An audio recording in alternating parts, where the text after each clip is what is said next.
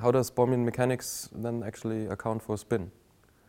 Bornstein mechanics accounts for spin in the same way standard quantum mechanics does. It uses Spinor-valued wave functions. The guiding equation is modified then straightforwardly to take the Spinor-validness into account.